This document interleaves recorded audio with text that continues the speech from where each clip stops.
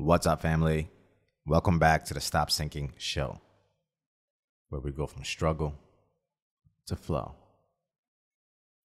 This episode today is going to be self-indulgent because it's what I need to hear the most right now. In the past few days, I have been surrounded by the fragility of life. Growing up and aging along with people, it's probably an obvious and natural course that life takes to show you how temporary it is. And every time an occurrence happens, the jolt of reality that hits your face never seems to go away. At the last bit of tragedy, literally a few weeks ago, my friend said something we all say to each other at times like this. When someone has an untimely passing, when someone gets a poor medical diagnosis at an early age, when faced with it all, we are quick to say things like, life is short, appreciate what you have, live now, etc., etc. All these things we say, almost trite to an extent, because none of it comes with us really feeling the weight of those words. And for some of us, maybe it does. Maybe for someone, one brush with death, and they become the people that you hear stories about later in life. But for most of us, what adds insult to injury, what compounds the tragedy, makes a tragedy even more tragic, is that for most of us, we do not walk through the door of reality that this presents us. And for some of us that do, many of us don't stick around long enough in the hallway to lead to any other opening. We cower right back to what we know, to the room we've occupied for so long. And I say this very much about myself. I wish I could extend the half-life of reality hitting me in the face. I wish it did it enough for me to be shaped by it, for it to shape the core of my being. I wish at all moments I could remember the people I've lost, those that I've sacrificed, the limited opportunity of time in front of me to make all of that worth it. Still, I falter.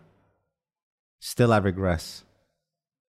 Still, I revert back to the comfort whenever I get a chance. Still, I count on the following day being the day. Still, I take for granted the limited time of it all.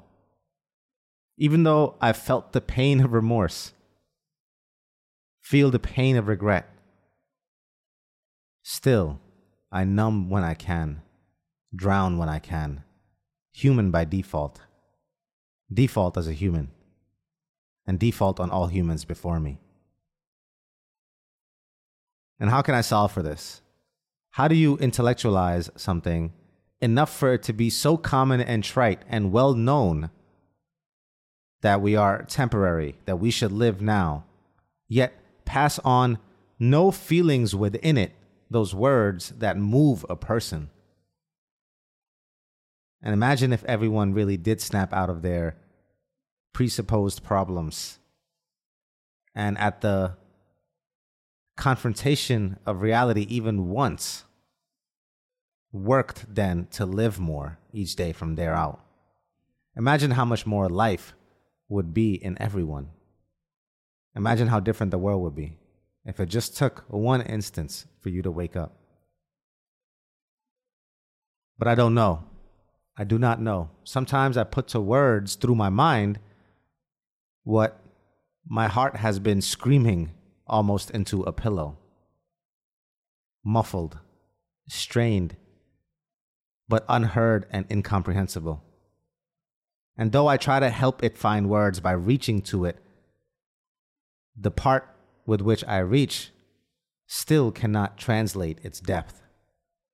It does it no justice in the sensation I must feel or the sentiment it's trying to communicate. It too then is strained and muffled, this part that reaches out.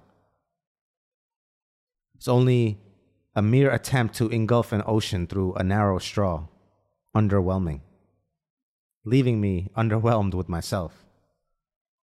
Because what that depth unlocks, what it holds, though deep, scary, vast, and all consuming, is the me who feels, not understands, but feels the calling from my heart to live now. For what else is honor? Honoring all that has come before, all that has set up for what is to come. What else is more honoring than to live immediately? And the trouble is that something inside me does truly believe that the opposite is dishonor. To all those who would have done anything for another day of healthy life, to delay the living of yours is dishonor. I do not know of a way to remember this responsibility of honor without it fading away until the next tragedy. But dishonor is not my goal. Live now. Live immediately. You owe it to you. You owe it to everyone. I love you, family. I'll see you on the next show. Stay true.